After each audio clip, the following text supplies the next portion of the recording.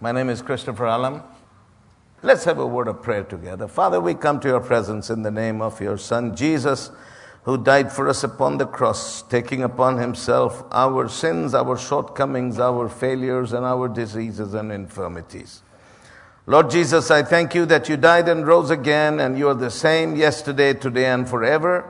And you said where 2 or 3 of us are gathered together in your name, you are there in the midst of them. So Lord, we acknowledge your presence in this place. I ask you that you would let your word go with power, that you would touch and heal those that are sick, that you would do miracles in this place. And Lord, for everything you do, we covenant to give you all the glory, honor, and praise, because you alone are worthy, in the name of Jesus. Amen. Praise God. Now, I want to share with you from the Word of God. Let's go to the 5th chapter of the Gospel of Luke. And I'm going to read to you. This is one of the stories from the Bible in Luke chapter 5. And I believe we'll read from verse number 17.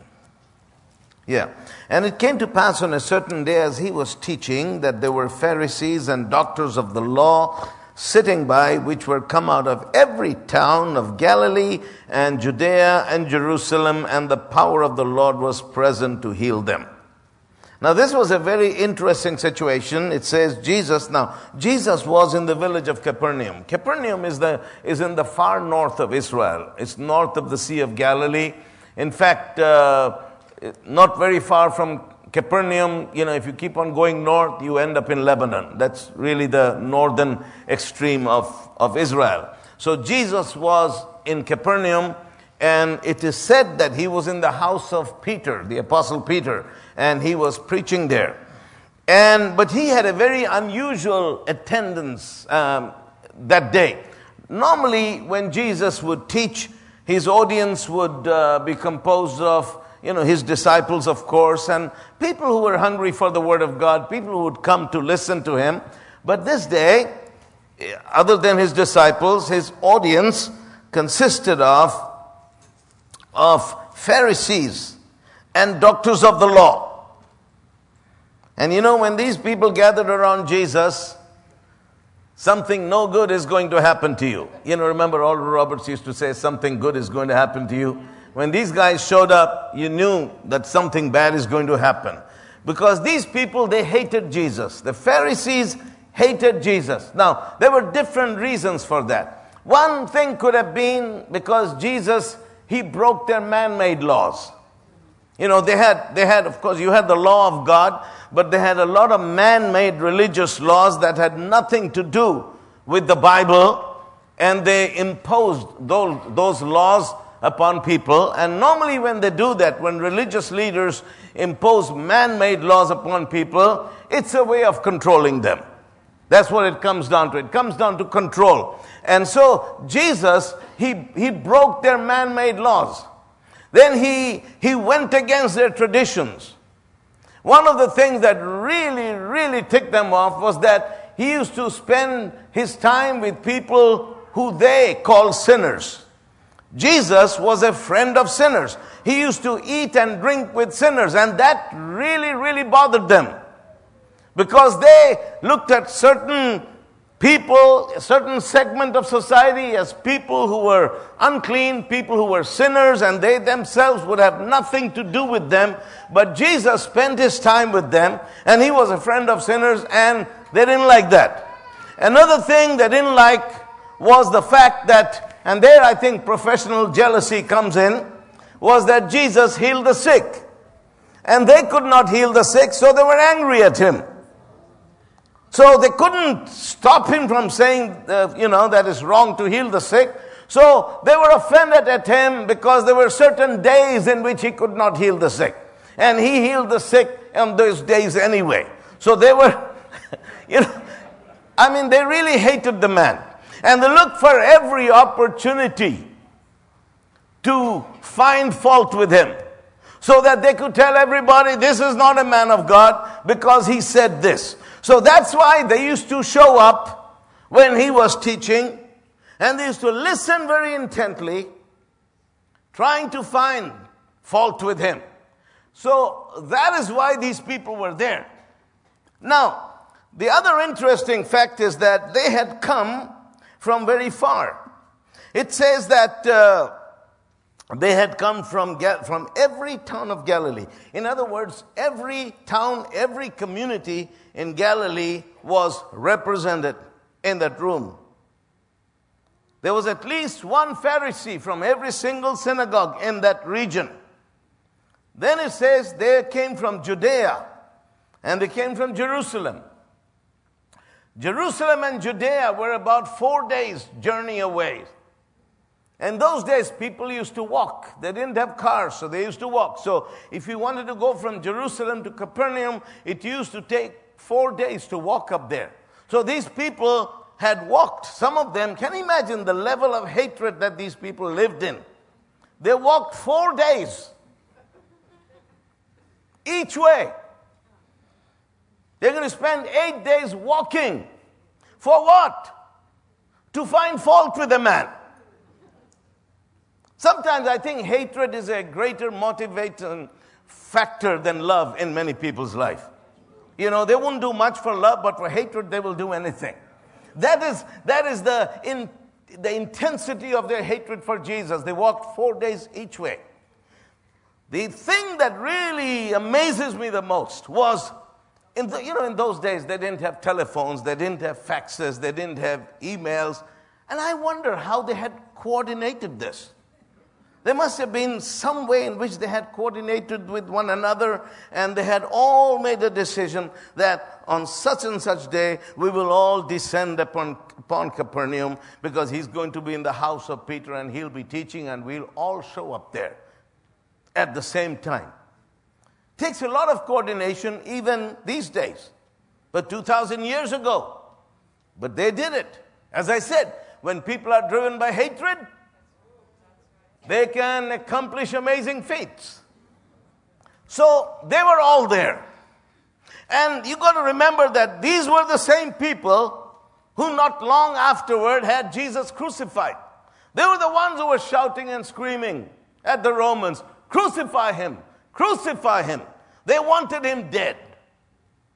Now you can imagine, I'm telling you all this because I want you to imagine the atmosphere in that room.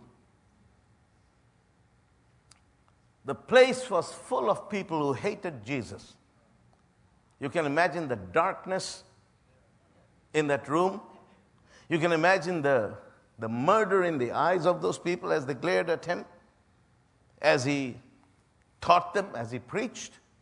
The amount of hatred that was in the atmosphere.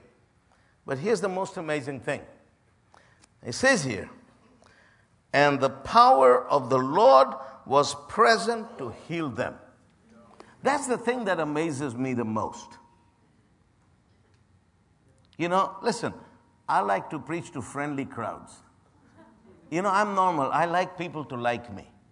You know, we all like people to like us.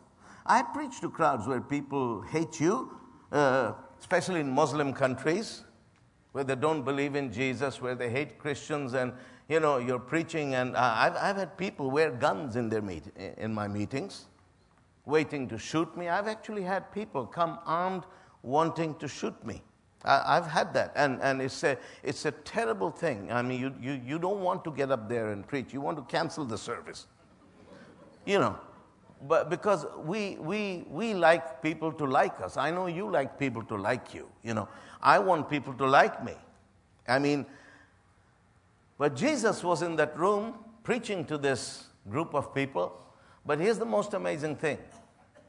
God looked at that scene. He saw his son Jesus, and he saw these evil people who hated his son, wanted to kill him, and yet he sent his power, and it says the power of the Lord was present to heal them. And this amazed me. So I began to think, why would God send his power to heal such evil people? Why would God do that? Well, there's 3 reasons. The number one reason is that God is a good God. God loves everybody. The Bible says that He loves the sinner and the saint. He loves the just and the unjust. He causes the sun to shine and the rain to fall on the just and the unjust. God doesn't only love Christians, He loves everybody. Now, there may be people you and I don't like, but God loves them anyway. You know, sometimes you just have to suck it up and accept that, okay, God loves this person. That's the way it is. God loves everybody. God loved those Pharisees. That's sometimes hard for people to understand because, I have people say to me, why doesn't God destroy all the evil people? I said, because first reason, God is not like us. He doesn't go around destroying evil people. Secondly, if He did, He would probably begin with you and me. Because the Bible says that there is none righteous, not one, and all have sinned and have fallen short of the glory of God. I might think I'm better than you, but in the eyes of God, we are all the same. There's not one person who is without sin. Nobody can say that, well, all these people are bad, I'm a good guy. Good and bad is relative. I was in prison many years ago. I didn't do anything. I was preaching the gospel in a Muslim country, and so they actually arrested me and put me in prison. They wanted to kill me, and I'll never forget. Prison is a totally different place, because the people you see in prison are not the people you run into in everyday life. Okay? Now, we were not allowed to have razors and stuff like that, anything sharp, and we were not allowed to have belt for our trousers because they were afraid they could be used as weapons. So, to get a shave, we had a prison barber. He used to come once a week, give us shaves and haircuts. So, I remember this prison barber. He came to our cell block, and I sat down in the barber's chair, and he put the lather on my face, and he had one of those, they call them cutthroat razors. My father used to have one. They have a leather thing called a strop, horrible looking thing. So he was actually shaving me, and his razor was somewhere around here. So I was just trying to make small talk with him. I said, so why are you here? And he says, I killed 2 people. And I said, Shurababa, Lord Jesus, have mercy on me. Jesus, deliver me from this man.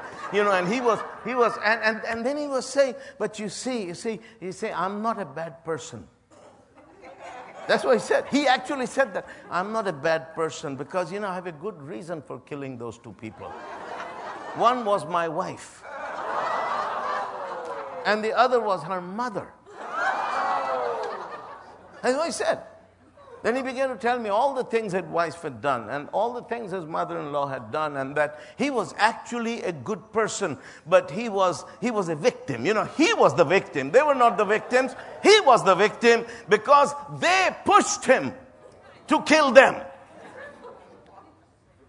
And then he said, but I'm in the condemned row. He was hanged soon after. And he says, there's some other people there who are really, really bad, and I'm careful. I can't even sleep at night. So he was talking about them being bad. So I realized here's a man, he has killed 2 people. He thinks he's good. Anybody who has killed more than 2 people is bad in his eyes.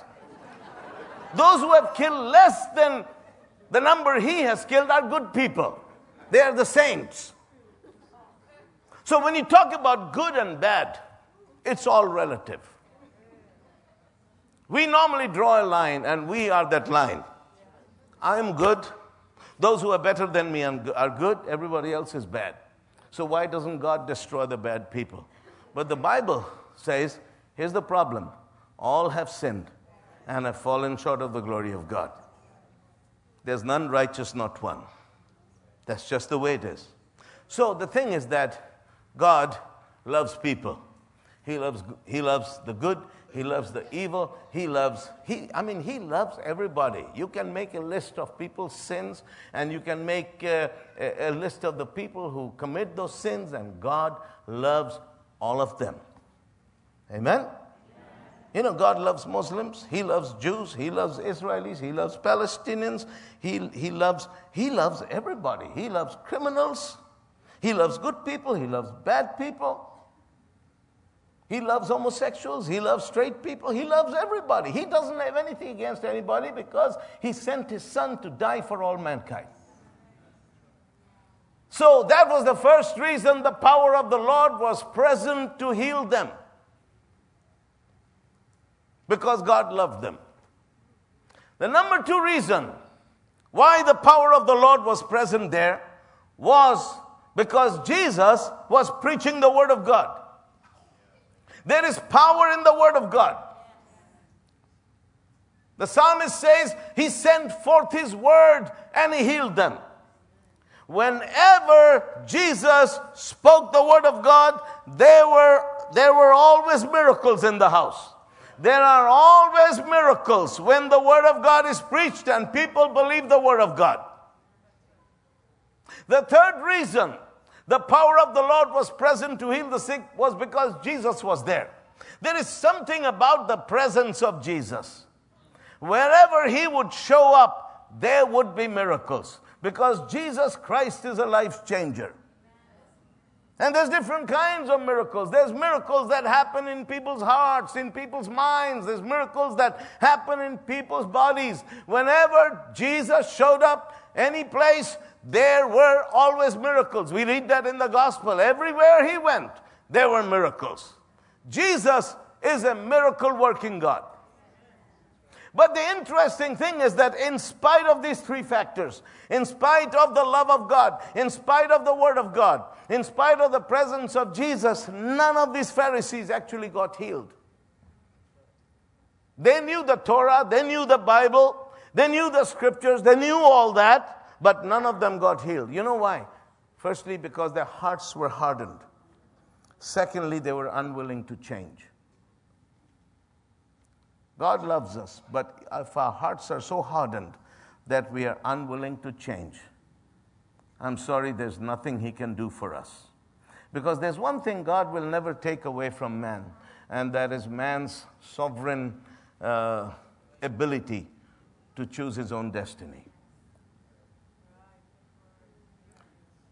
So sad. Can you imagine sitting in the same room as Jesus Christ himself and going away unchanged? I mean, it's totally mind-boggling. Sitting in the same room as Jesus Christ himself and going away unchanged just because their hearts were hardened. Sin can harden our hearts. Cynicism sets in. We can become so hard that even the love of God cannot touch us. And that's a terrible place to be in. When our hearts, we cannot let our hearts even have the least bit of tenderness so that the love of God can break through. That's the worst place to be in. None of them were changed. But there was one man who was healed that day. And I want to tell you his story. It says here, in verse number 18, and behold, men brought in a bed a man which was taken with a palsy. The man was paralyzed.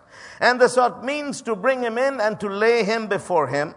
And when they could not find by what way they might bring him in because of the multitude, they went upon the housetop and let him down through the tiling with his couch unto the midst before Jesus. You know, when I saw that first, I thought, how is this possible? You take somebody on the rooftop of a house and then you kind of, make a hole in the roof and let the man through. But I understood, when I was in Israel, I went to Capernaum, went to this village, and our guide, he showed us. And he was not a Christian guy. And because, he had studied archaeology, so he explained everything from that perspective. We looked at the houses, and he actually showed us the actual house where this story took place. It was right close to the synagogue. So he said, you see, every house has a staircase going up to the roof on the outside wall. I said, yeah. He said, do you know why it is? I said, no. Then he said, well, it's because every afternoon, early afternoon, a strong wind would blow from the Sea of Galilee. And in those days, the roofs of those houses were quite flimsy. They were not constructed as today. And the roofs would blow the straw off the wind would blow the straw off the roof. So what they would do, the owner of the house would kind of climb up to the roof and just kind of rearrange the straw and make everything right again. They did that every day. That's why they had the staircase. So then he came to the scripture. He says that's what they did. He says, it wasn't a difficult thing because the roofs were constructed in such a way. They had some wood, then they had some straw, then they had some tiles, then they had some straw again after that. So he says, it was easy for them to climb up and remove the straw and remove the tiles, the shingles, and let the man through. And that's what they did. But this is an extreme step. Still, it's an extreme step. Even if it is easy to make a hole in someone's roof, you don't want to do it to somebody else's roof. Especially if it is the house of Peter, as they say it was. Because Peter was a short-tempered man. So Peter is inside the house with Jesus as Jesus is teaching, and then Peter hears there's some footsteps on his roof, and he says, Jesus, there's some people on my roof. And Jesus says, take it easy, Peter, it's okay, I've got it under control. And soon the sun shines through. And Peter said, Lord, they're making a hole in my roof, I don't know what they're up to. Jesus said, take it easy. So now the hole is getting bigger and bigger, and Peter can't listen to Jesus anymore. He's more concerned about his roof. Now the roof is like 6 feet long, 4 feet wide, and suddenly a bed appears. Now he's really concerned. He thinks people are moving in there with their furniture. It was the 4 friends. These 4 friends had brought their paralyzed friend to Jesus because they had heard that Jesus could heal the sick. And so they tied 4 ropes to the 4 ends of the cot in which he lay, and they lowered that cot. So everybody sees this bed coming down. It's like science fiction, it's very surreal. And so this bed comes down, and soon the bed rests on the floor in front of Jesus, and everybody sees there's a paralyzed man on the bed. And it's interesting because now everybody is watching to see what Jesus is going to do. Obviously, the man is paralyzed, and he is going to do something about it. But it's interesting because Jesus looks at the man, and the next thing he does, Jesus looks up.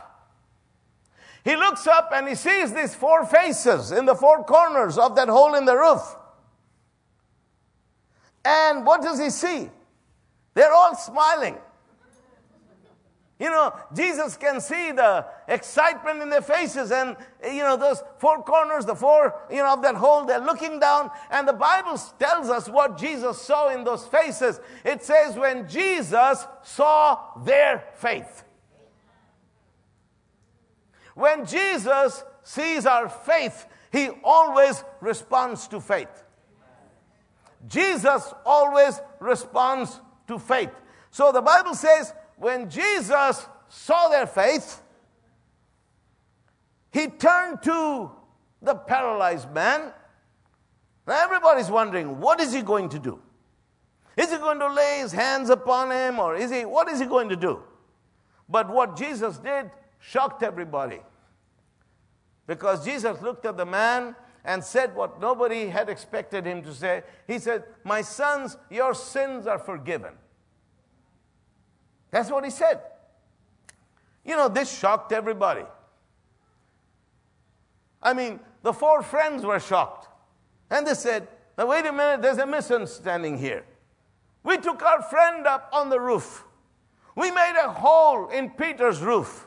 We lowered our friend through the roof. For what? To have his sins forgiven?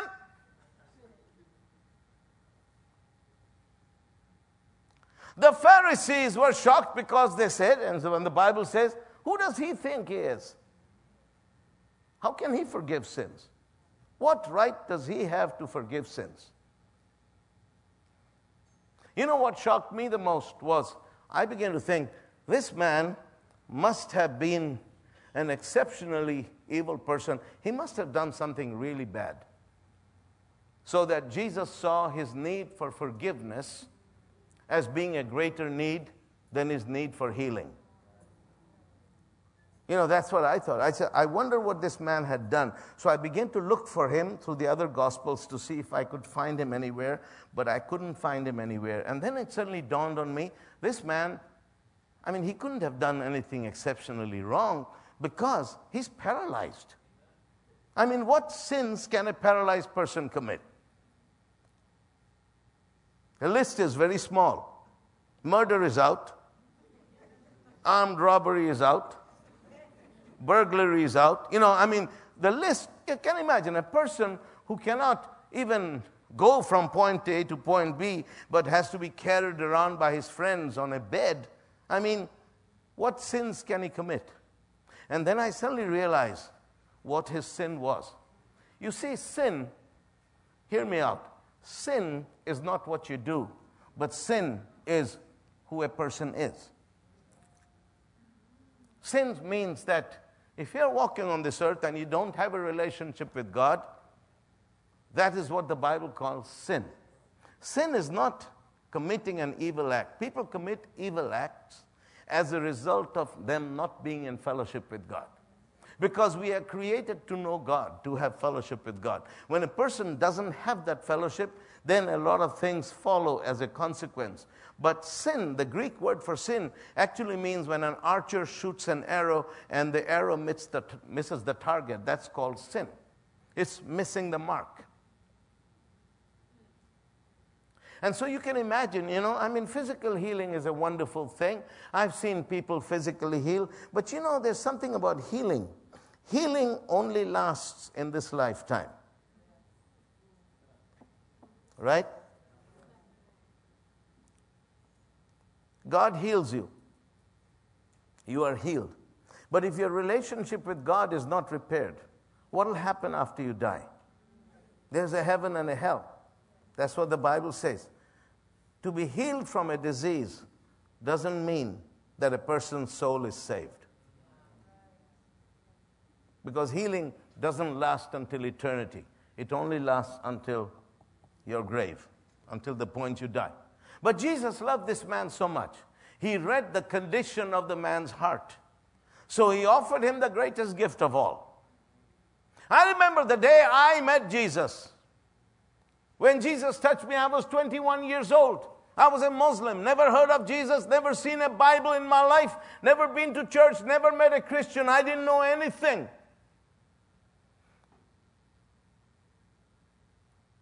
I was a combat veteran. I was suicidal. I was messed up. But I remember the day when Jesus came into my heart and He changed my life. And I can say that has been the greatest and the most wonderful single experience in my life.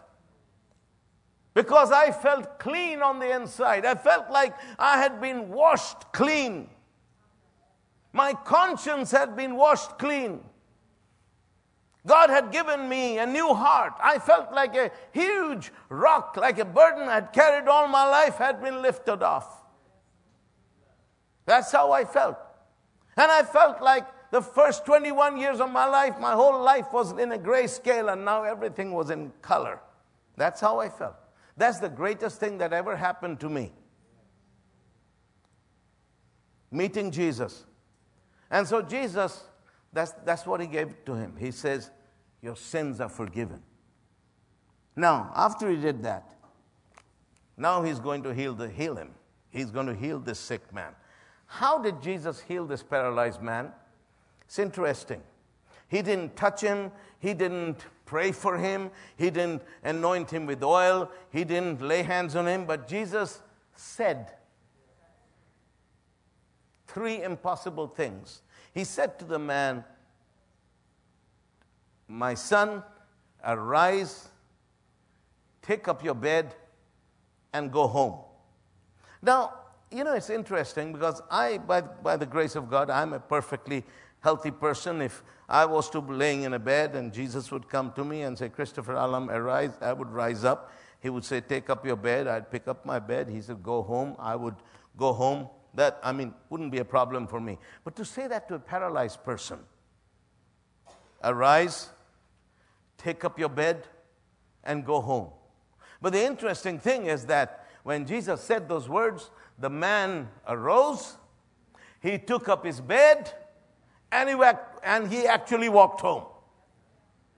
That's the miracle. How did that happen? You see, when God speaks His word and man obeys the word, the impossible becomes possible. Because with God, nothing is impossible. All things are possible for them that believe. He got up and walked, and those Pharisees were still sitting there. They were watching all this. None of them were healed. You know what they said?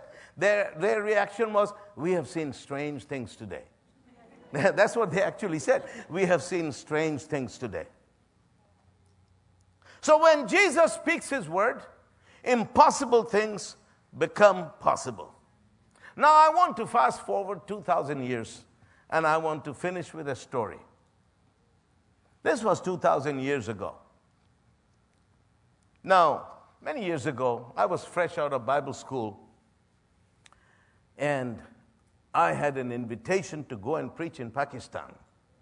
So I told the pastors there, I said, arrange the meeting in the open air in a Muslim area. I want the Muslims to come.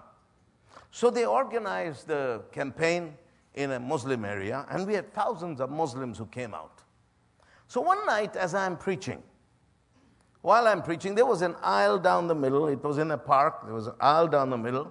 And in Muslim countries, the men sit on one side, the women sit on the other side. They don't mix, they have their own sections. So suddenly, while I'm preaching, I can see some people from the back kind of moving towards the front. And the ushers, we had ushers. The ushers did nothing to stop them. And what I saw, first of all, there were two men who were carrying a crippled man. This man couldn't walk. They were actually carrying, they had propped him up and they were carrying him. And they walked all the way to the front. While I'm preaching, I'm on the platform, so they carried him all the way to the front. Behind them was a lady who I assume was the wife of the crippled man. She was carrying like a mattress. It was a thin mattress. It was all rolled up. And then behind them was someone with a pillow and a blanket, and there were a dozen or so relatives. So while I'm watching, by this time I stopped preaching because everyone was watching these people. There was no point preaching, so I was also watching them. I was trying to see what are they going to do. So they unrolled the mattress. Then the lady fluffed up the pillow, put it in one end, and then they laid the paralyzed man on with his head on the pillow, laid him down, and covered him with a blanket, and everybody sat in a semicircle, and they all looked at me, staring at me. And the paralyzed man is staring at me. And now the crowd also is looking at him, pointing to me, and pointing to the man, and I'm thinking, these Muslims are thinking, now he has been talking about Jesus, now he has the opportunity to prove what his Jesus can do. Panic hit me. I said, this man must have been sent by the devil. Because if it was God, God would send someone with a headache or something. God, if it was God, He would have sent someone with a headache, because I can handle that. I'm good at headaches and backaches. That was my expertise. People with headaches and backaches and sinuses. I was good at sinuses, Sinuses and, things like that. I was good at that. But I had never prayed for a paralyzed man. I didn't know what to do. Panic struck me. And I suddenly realized that something has to happen now.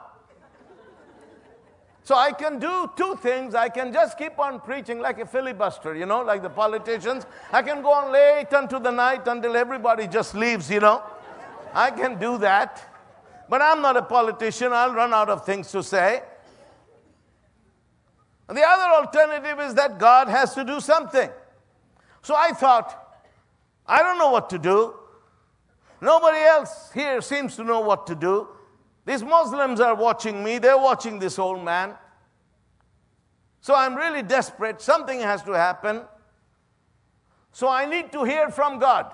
I need to pray and hear from God. So all the pastors were sitting, at the back. They were sitting on chairs, and my eyes fell on one pastor. he had opened the service the night before. And he had prayed a long prayer. He had been given the opportunity to pray. They gave him the microphone. He prayed for 45 minutes. And when he prayed, he traveled all around the world in his prayer. He prayed for every country, countries by name, mentioning those countries and the people. I thought, if I give him the microphone now, I have about 45 minutes, and during those 45 minutes, I'll figure out what to do. So I said, Pastor, please take the microphone. Please pray a prayer right now. I feel that you should pray. I really feel strongly that God wants you to pray. So he got up, he was very proud that I had chosen him. So he picked up the microphone and he said, Dear Lord, we bless the people of India. I said, okay, he has taken off. He's on his journey. So it's going to take some time. So he is now praying for the people of India, and I'm walking behind him, and I'm doing business with God. I said, God, here's a man here, and I don't even have to tell you. You can see he's there, and something has to happen. Either he dies or he walks, but it's better that he walks, because all these Muslims are watching. 3 nights I've been here. I've been telling everybody how great, how wonderful you are, what Jesus can do, and now they bring this crippled man. I was not expecting this, and now he's here. You have to do something. Tell me what to do. And you know what God said? He said absolutely nothing. So now I'm biting my nails. I go on. I'm praying. I'm very, very desperate. I'm sweating now. I go on for about 10, 15 minutes, and then I began to make a deal with God. I said, God, okay, let's make a deal. I said, you just heal this guy, okay? And I promise you, I'll never go to these Muslim countries again. I'll never step out on a limb again and tell everybody how wonderful you are. I'll keep my mouth shut, and I'll stay in Sweden, because I lived in Sweden, and I'll stick with backaches and headaches and sinuses, and I'm sorry I put you on the spot. And I will never do, So I'm doing this, and I'm doing business with God.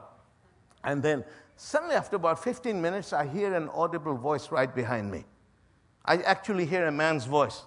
And the voice says, do what the master did. And I looked behind me, and it was nobody. So I knew it was God speaking to me. Do what the master did. So I'm thinking, what did the master do? He was never in Pakistan. I don't remember in the Bible that Jesus was ever in Pakistan. So I thought, what do I do? And then I suddenly remembered this story I'm telling you about the boy who was lowered through the roof. And it came to me, it all became very clear to me. And what God was telling me, just say what Jesus said. That's what God said to me. Say what Jesus said. Because he said 2 things. He said, firstly, you have to remember that the Word of God is as powerful today as it was 2,000 years ago. That's the first thing. The number 2 thing, he says the Word of God in your mouth is as powerful as it was when it came out of the mouth of God. If you just speak the words of Jesus, the same thing will happen as when Jesus spoke the Word. So I suddenly knew what to do. But now, you got to understand, my heart is thumping hard. Because I know what I have to do, but my mind says no. So I kind of wrestled with this, but then I knew I have to do this because I knew God had spoken to me. So I went to the pastor. By this time, he's in Japan or someplace, So I said, Pastor, thank you. And he was unwilling to let go of the mic. I said, Pastor, please sit down. You can continue later. So I took the microphone, and then I remember holding the microphone. I stood at the edge of the platform, and I looked down at the man. And I knew that I had to say to him, in the name of Jesus, rise up, take up your bed, and go home. I knew that's all I had to say, and that he would rise up. But there was a big disconnect between my heart and my head. My mind wouldn't believe it, but I knew that's what I had to do. So I said, okay, I'm going to obey God. I'm just going out on a limb. I will do this just because God says so, not because I feel anything. I don't feel anything. I'm just going to do what God says. So then I thought, which translation of the Bible do I use? You have the King James, you have the New American Standard Version, you have the Living Bible, because I want to get it right. Then I said, I'm going to stay with the King James because all the big American preachers use King James. So I said, I'm going to use the King James Bible. So I remember I closed my eyes. And then I was going to say it, I opened my eyes because I thought I got to cover my bases. So I said to the man, I said, listen, I'm going to tell you to do something right now. And you better do what I tell you to do. Because if you don't do it, you're going to die right here. And nobody's going to help you until Jesus returns. And his eyes bugged like this. I said, do you want to die? I said, okay, you don't want to die, you do what I tell you to do, okay? I'm the man of God here. He went on. Then I said to his relatives, make sure he does what I tell him to do, okay? Because he's going to die. And they all looked at me frightened. I said, okay. So I closed my eyes. And I said, in the name of Jesus, my heart is beating. And I said, rise up. And I heard a big shout go up from the crowd. And I slowly opened one eye. And I see this man standing. Not only him, but the whole crowd was standing because I said, rise up. They thought, they all stood up and everybody was shocked because they had seen the way this man had been carried in. But you know who was the person most shocked? It was me. I closed my eyes again. I said, I better do it as the Bible says. I said, take up your bed. And next time I open my eyes, he's got his pillow and his blanket and his mattress and he's standing there like a soldier waiting for an order. And then I thought, we better hurry this up before the power runs out, So instead of saying, go home, as Jesus said, I said, run, man, run home. And the man, he took off like a rabbit. I have never seen a man paralyzed get up and run so fast. He was running. He ran at top speed. I saw him disappear way through the trees. And there were thousands of people. I don't know how many thousand were there, but they all began to run after him. They were all running after him. And they were all shouting, all these Muslims, Jesus is alive! Jesus is alive! Jesus is alive!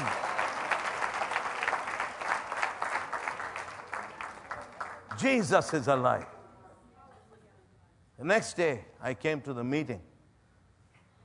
I saw a whole bunch of mullahs and Muslim clerics. There's a car park was about 100 yards out, and I could see them with their long beards, standing there. I thought they were waiting to lynch me. And I said to the driver, let's go back to the hotel. Then the pastor who was with me, he said, no, let's see what they want. I said, I'm the one, And so we got out of this car, and these Muslim clerics came, and they kissed me on both cheeks. They put flower garlands around my neck, and they hugged me. They knew this man, and they understood what God had done. I learned one thing. That Jesus truly is the same yesterday, today, and forever.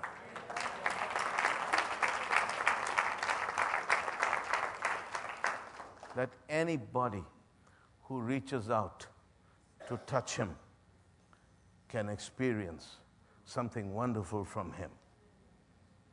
Hallelujah. That man who was healed, I never even bothered to ask whether he was a Muslim or a Christian or he was an atheist, an agnostic. To this day, I don't know. All I know is that the people in that area knew him.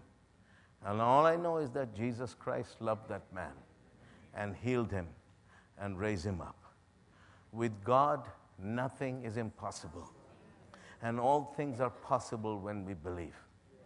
But the most important thing, I go back to this again and again.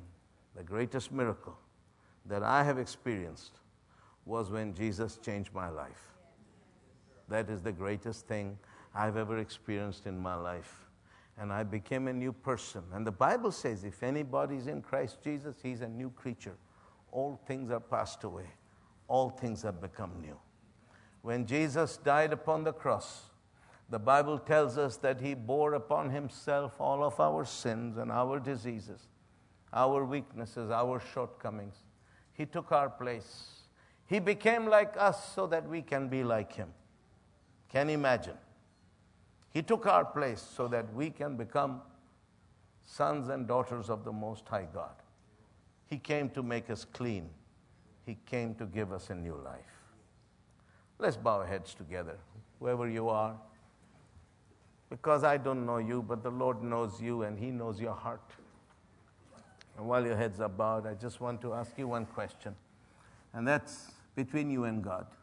As I said, I cannot read your heart, but God knows. My question is, if you were to die, where are you going to spend eternity? Have you received forgiveness of sin? Do you have peace with God in your heart? These are the important things. Now, most of you will say, Brother Christopher, I have peace in my heart. I know my sins are forgiven. I know that God has done a work in my life, and that is a wonderful thing. But if there's anyone here, you say, Brother Christopher, I need my sins to be forgiven.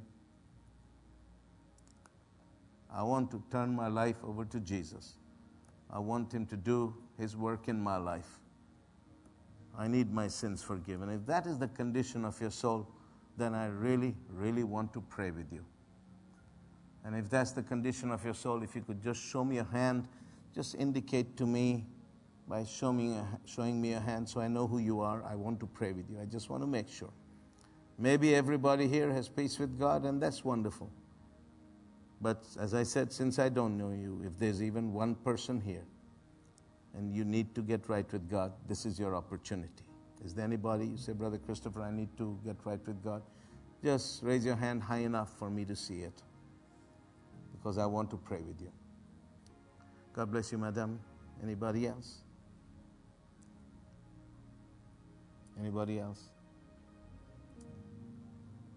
Need to get right with God. Okay, let's all stand to our feet.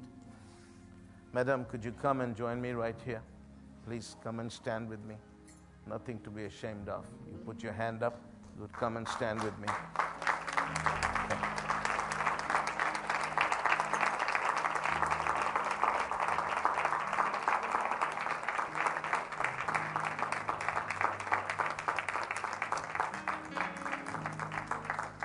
Right here, madam. Can I have somebody to pray with her? Madam, could you pray with her, please? Praise God. Let's lift up our hands to God. Father, we thank you for your mercy. We thank you for your love. I thank you, Lord, that you're good and your mercies endures forever. I thank you, Lord Jesus. I welcome you to this place. I ask you to do your work in our lives this evening. I ask you to heal those that are sick.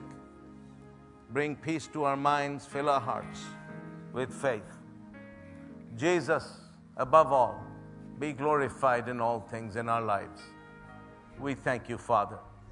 We thank you for your mercies in the name of Jesus. In the name of Jesus.